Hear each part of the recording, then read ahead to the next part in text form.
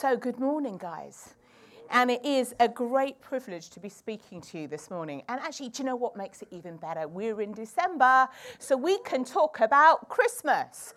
So now I know this isn't a children's talk, right? But put your hand up. Duncan is. What are you? Excited about Christmas? Hooray! Brilliant. So that's right.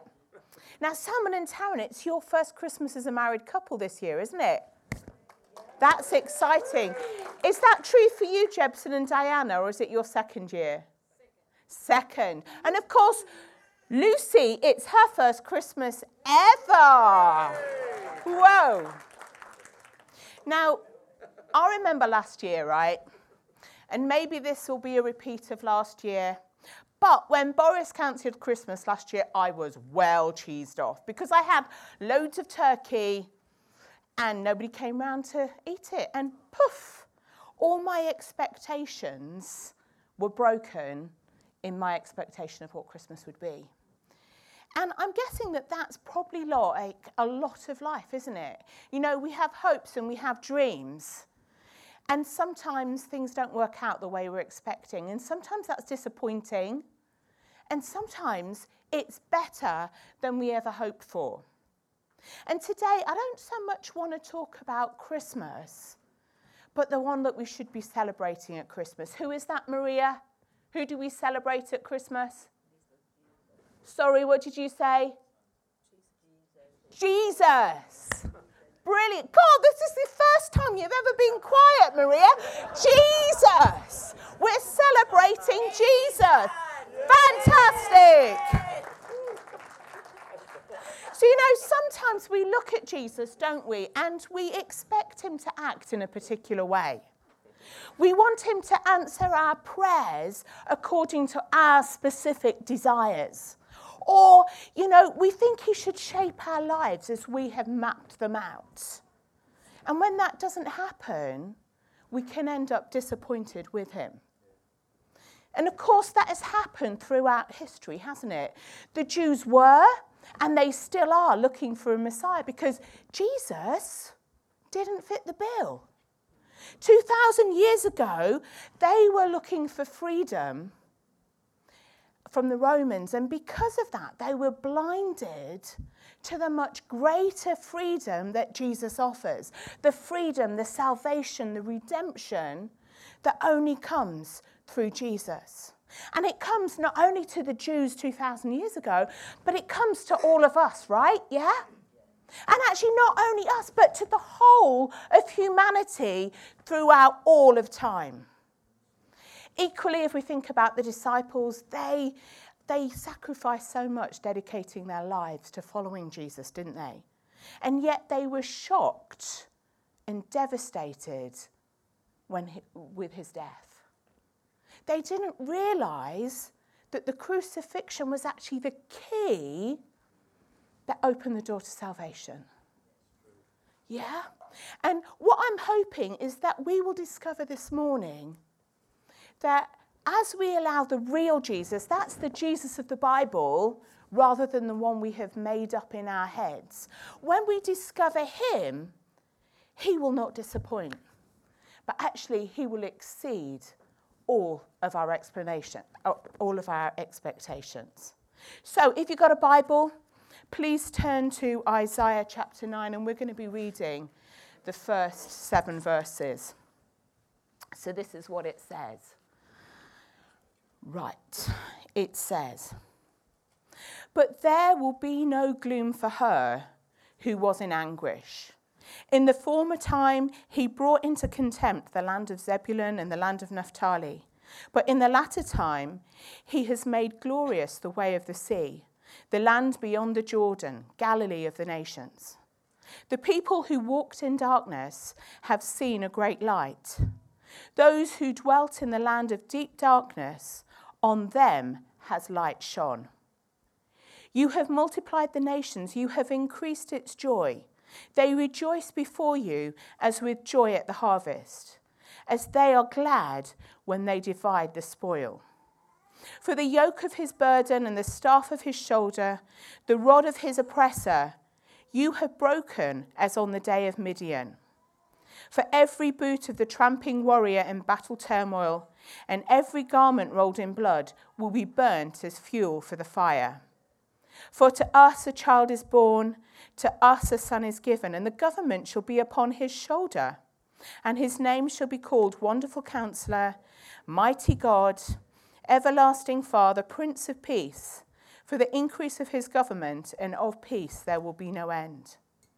On the throne of David and over his kingdom, to establish it and to uphold it with justice and with righteousness from this time forward and forevermore. The zeal of the Lord of hosts will do this. Right, so just to fill you in on a little bit of history, this chapter is thought to have been written in 733 BC. That's about 670 years before the birth of Christ. And the tribes of Zebulun and Naphtali that we've just read about in verse 1, they'd just been taken into exile by the Assyrians. The other 10 tribes would actually follow about 10 years later. But interestingly here, Zebulun and Naphtali are being looked down on with contempt. You know, rather than the other 10 tribes going, oh, poor old you, it's rather shame on you for being captured by the enemies. And it's interesting because 670 years later, John writes in John 1:46, he quotes somebody as saying, can anything good come of Nazareth? Now, Nazareth was in the land of Zebulun and Naphtali. And I just think it's beautiful that what people might scorn, God chose to honour by having his son brought up in that very place. Isn't that cool? That's just a little bonus for you to chew on over lunch. You can talk about it with your friends and your family. But the first thing I actually want us to talk about today, you'll find in verse 2 where it says, the people who walked in darkness have seen a great light. So this whole passage, it's about the Messiah, Jesus, who at the time of writing, he hadn't yet come yet. So it's looking forward to a future event. And yet, interestingly, Isaiah is writing it as if it's already happened. Listen, the people who walked in darkness have seen or are now living in a great light. Now, bearing in mind that the people of Isaiah's day, they lived in grim times, yeah? There was a potential of death, of sickness, of starvation, of exile, of separation.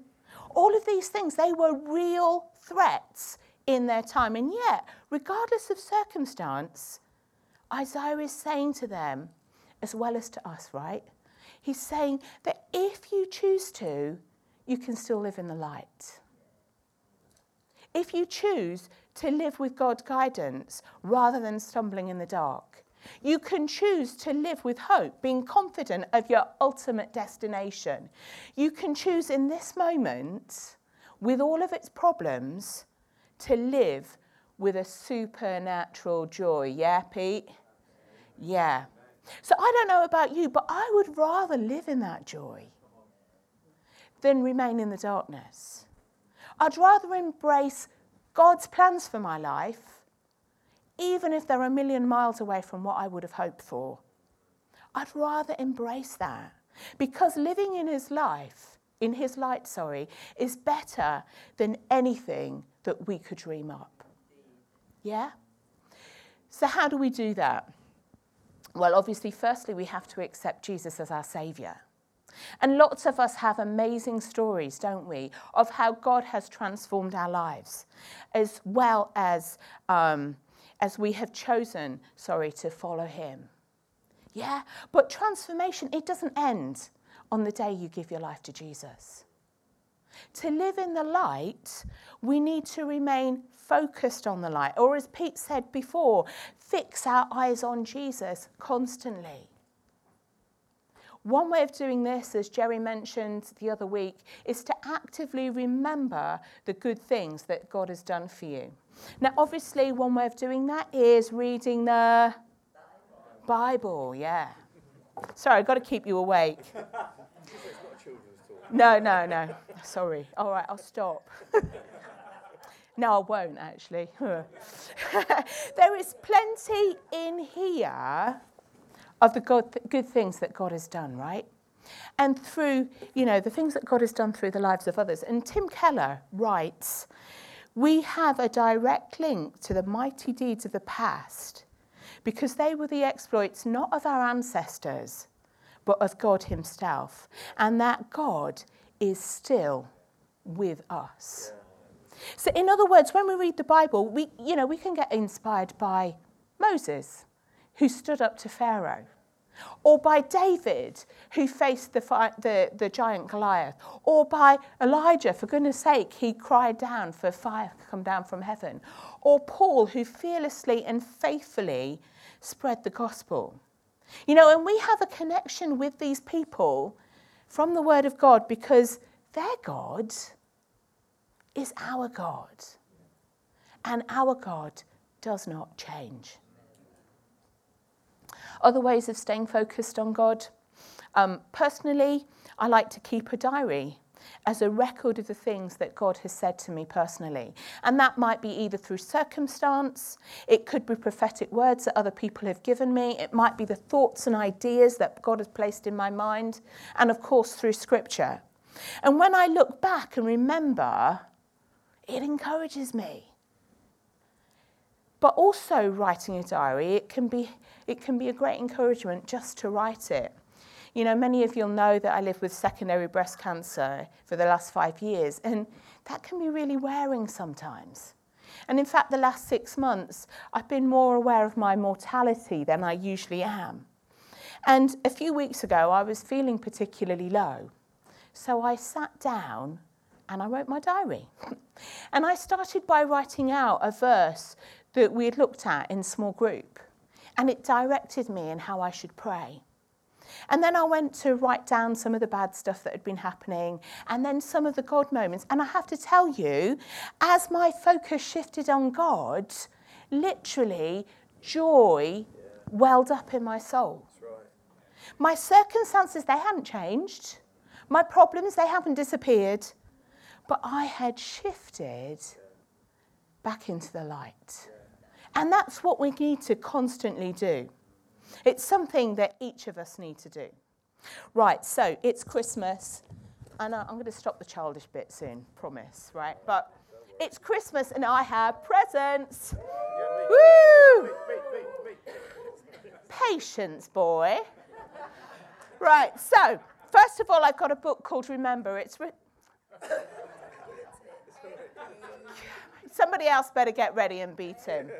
Right, so this is a book by Richard Gamble, and he's a guy who plans to build a monument called the Wall of Answered Prayer. It's going to be near the Spaghetti Junction, and it's going to be almost 5 times taller than the Angel of the North. That means it's big, right? And but this book, it gives a biblical explanation as to why remembering all that God has done and why that's important, as well as giving lots of stories of answered prayer. And I loved it because as I read it, it motivated me to pray. And when we pray, what are we doing? We're inviting God's light to come into our darkness. And don't we need more of that? Yeah? So, who would like an early Christmas present other than Duncan? Is somebody who's going to run forward? I know. Chidera, I'll sort of meet you halfway. Whoa. But it doesn't end there. I've got another book for you. Oh, no, wait a minute. Sit down, Maria. Are you going to read it, Maria? I love reading. And I Brilliant. a reading class. Okay, so Thousands of books. let's have the second book up, Steve. This is my wisdom. Right, so this is the book that all of you guys have missed because you're not as fast as Maria.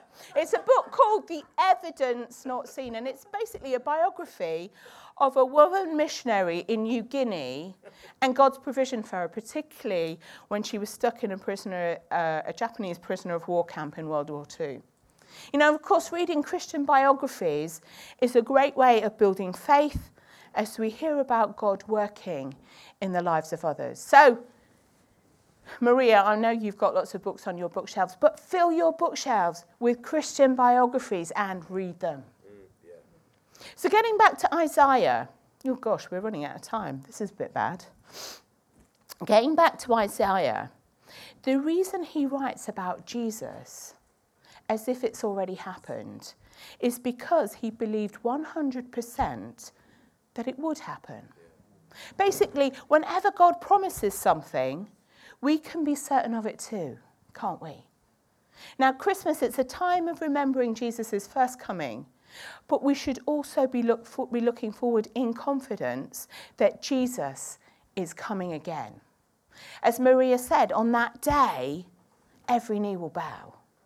On that day, there will be an end to all tears and sadness, and there will be no more pain in heaven. And we need to look past our current circumstances, guys, and choose to live in that light. So, question, what's the greatest gift at Christmas? What's that? Whoa, yes, that's right, it's Jesus again, is the answer to every Sunday school question. So if we look at verse 6, it says, "For unto us a child is born, and to us a son is given, and the government shall be on his shoulder." So just briefly, Jesus didn't come to earth by accident, did he? Or he didn't come on some sort of sightseeing trip, or just for the fun of it. No, Jesus came as a gift for us. He came expressly to be God with us, to give us fullness of life, to fill us with joy, and to pay for the things that we've done wrong, so that we can spend eternity with him. And what's more, where it says the government should be on his shoulder, that means that where we feel weighed down, where things have gotten too much for us, Jesus says, I want to carry it on my shoulders. So many of you'll know that in October I ended up in hospital with a high temperature that turned out to be COVID. And Tim rang me in the hospital and he said, I've just spoken to Duncan and I've asked that you guys would pray for me. And my response was, no, I don't want to come home. And the reason for that was that, my health issues were just weighing me down so much. I was actually relieved to be surrounded by doctors who were on my case. And it enabled me to lay my burdens down. And it was almost like 4 days in a spa. Now, that's not to say I didn't appreciate your prayers, guys. I did. I'm really thankful for all your love and support. And, keep sending it my way. That's good. I'm really thankful. But I believe that God answered that prayer in a different way. God answered it in his own way. And, But the point of the story, actually, what I want to actually say to you more than that, is that when I got home, I felt God say to me that just as I was able to lay my burdens down when I was surrounded by the doctors, he reminded me that he surrounds me all of the time. And he wants me to lay my burden at his feet. Jesus is God's gift to us. And he is always with us. And as this verse says, one of his roles, if we allow him to, is to carry our burdens. I don't know, we're running out of time, Jerry. I don't know how much you want to... Okay, well, just switch the mic off when you've had enough. So let's just have a quick look. Let's just have a quick look at some of the names that describe Jesus' character. So the first one is Wonderful Counselor. Now, this is not to be confused with a modern-day talking therapist. Such things didn't exist in Isaiah's day. Rather, a counsellor back then would advise the king of international diplomacy or of war strategy, as well as trying to perceive the will of God. And so we could describe Jesus as a supernatural strategist. He can direct us out of trouble and into the ways that God has prepared for us. And at the beginning, I said that Jesus, he doesn't always live up to our expectations, does he? And actually, Exodus 14 that we looked at reasonably recently is a prime example of that. So you've got the Israelites. They've escaped from Egypt.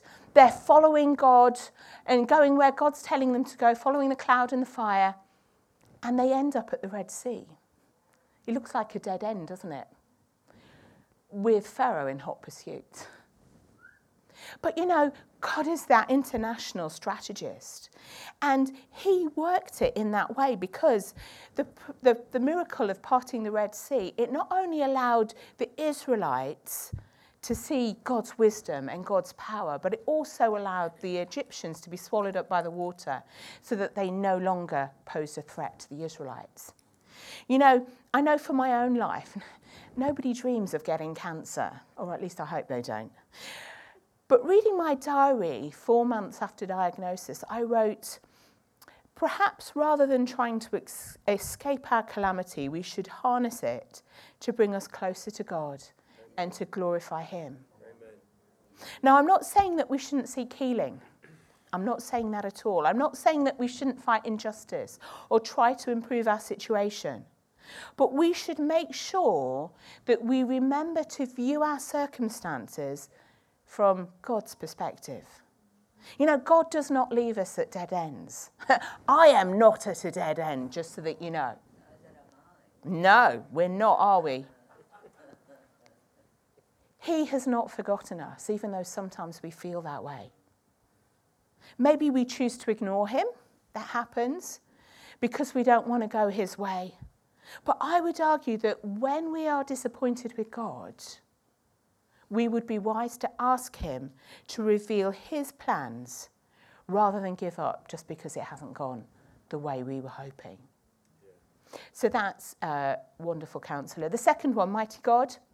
You know, within this name, there's a sense of supreme ruler, isn't there? So you've got princes, you've got kings, you've got emperors, and then way up there somewhere, there's Jesus, the supreme ruler of the universe. And God's authority and his power, it simply demands that we should do what he tells us to do. And yet, the word mighty in Hebrew has a sense of hero. So Jesus, with all his grandeur, with all his majesty, all his authority, his rulership and his power, Jesus steps down to our level. And he saves us, even when we don't deserve it. So for me, that happened one Friday night when I was 14 years old. And I gave my life to Jesus, and he became my saviour. And it was like, in that moment, I just always wanted to do that. In that moment, God literally removed some of the things that had bound me. So when I went to school on Monday morning, I didn't care.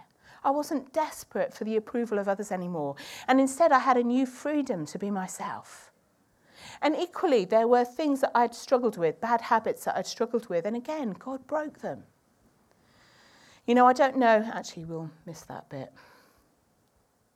Yeah, maybe we miss that bit too. So yeah, we serve a mighty God. But we need to focus on him. We need to fix our eyes on him. We need to rest in his light and allow him to direct our paths. So the third one is Everlasting Father, and this is currently my favourite. You know, if you struggle with the idea of a good father, you can substitute father for shepherd. So you can reflect on Jesus being your guide, your teacher, your protector, your guardian, your provider. But then when you add the idea of everlasting, for me, that adds such a spin. It's just worth meditating on, actually, because I think often we think of parents as being there when we need them, don't we? They feed us and they clothe us when we're young, and when we grow up, we become independent and move away.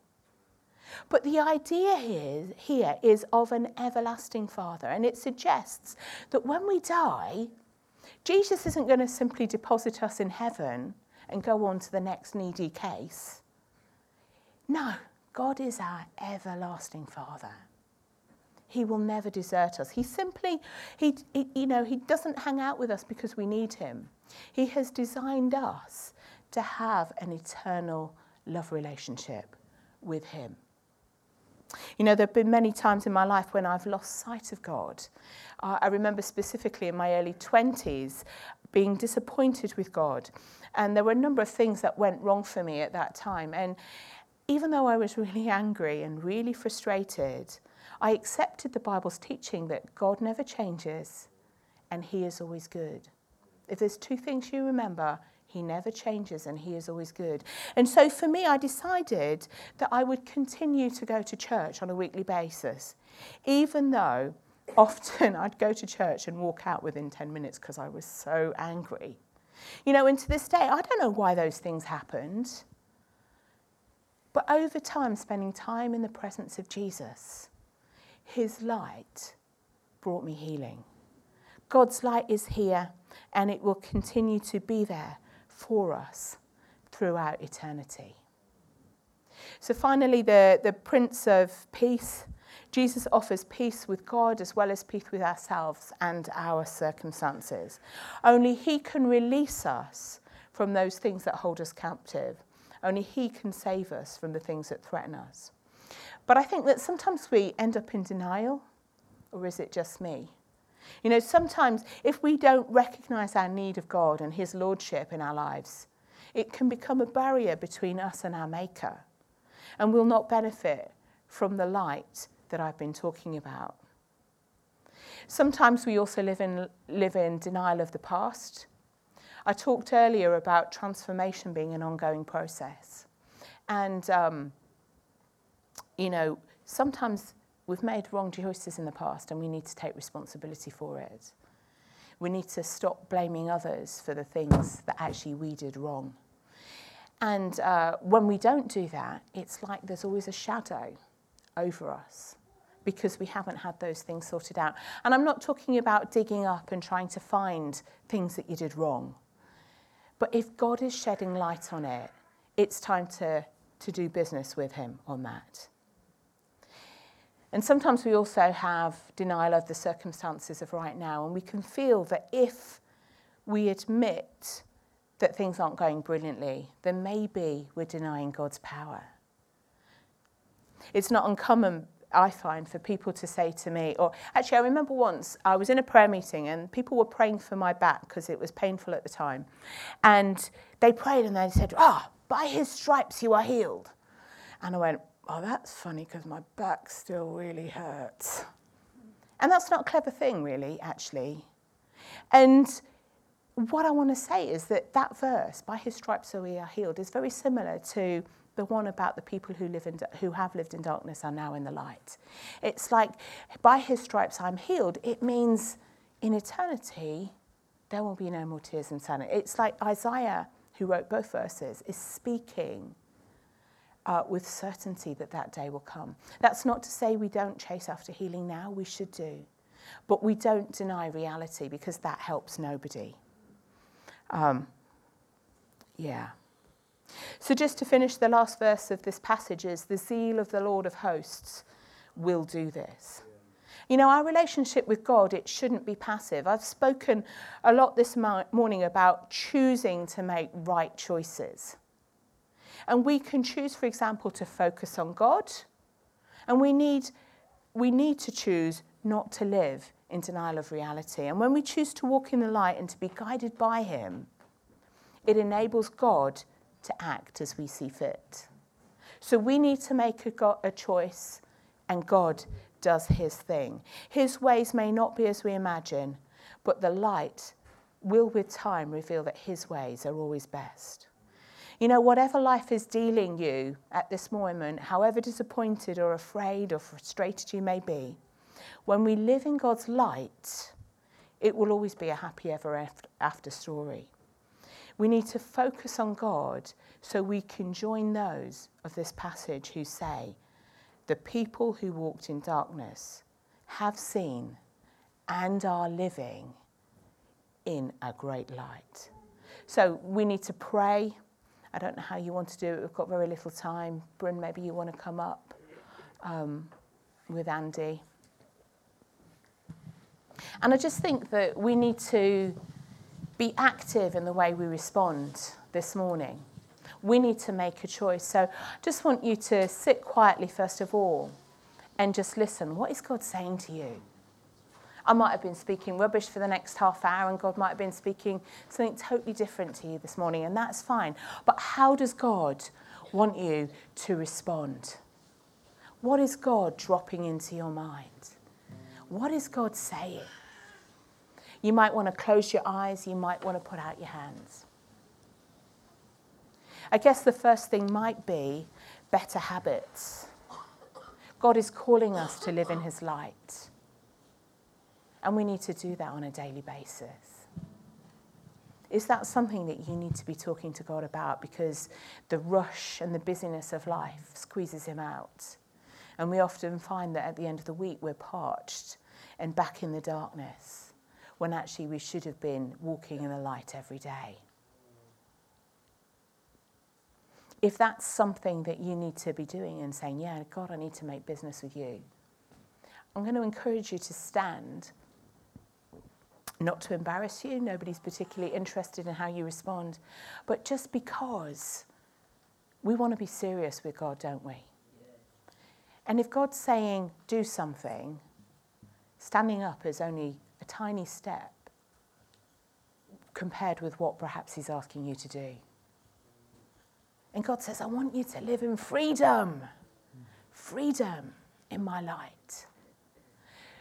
So if God is saying something to you, some way that you need to respond this morning, then feel free, or I would encourage you to stand up and say, yeah, God, I'm glad that you don't want to put me down. You're not condemning me.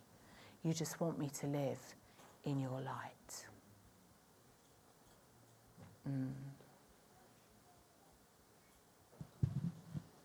Yeah, so just to let you know, Dorla, I'm standing this morning because I want to make that choice. And yeah, I choose to walk in your light, Jesus. Sometimes it's easier to say it than actually do it. But I want to thank you, Dorla, for what you've preached this morning. I just encourage you.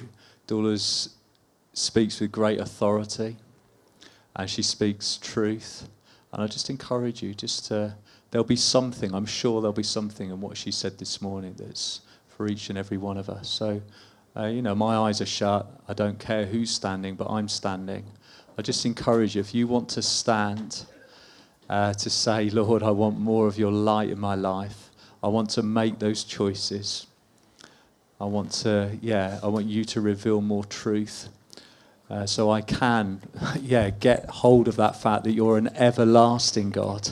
And those promises that you make are not there to frustrate us, Jesus, because they're true. And we say this morning, those promises are true. And actually more it's about understanding that it's for eternity. It's not just for now or tomorrow or next week. It's a promise for eternity. Jesus. Yeah. I pray for anybody that's standing in this room. My eyes are shut. I don't know who you are, if anybody's standing. But Lord, we just say, Lord, would you come by your Holy Spirit and let this be a moment in time, Father, when we just ask you by your mercy to come and reveal more of your light in our lives. We want to be people who walk in light. I pray for anybody that's struggling this morning. And we want to thank you, Dorla. We want to thank you for Dorla just to be honest about, her struggles. And we want to be people that are honest with each other this morning. And if there's someone that's struggling out there, we just pray, Holy Spirit, come and minister more of your light in their lives. Father God.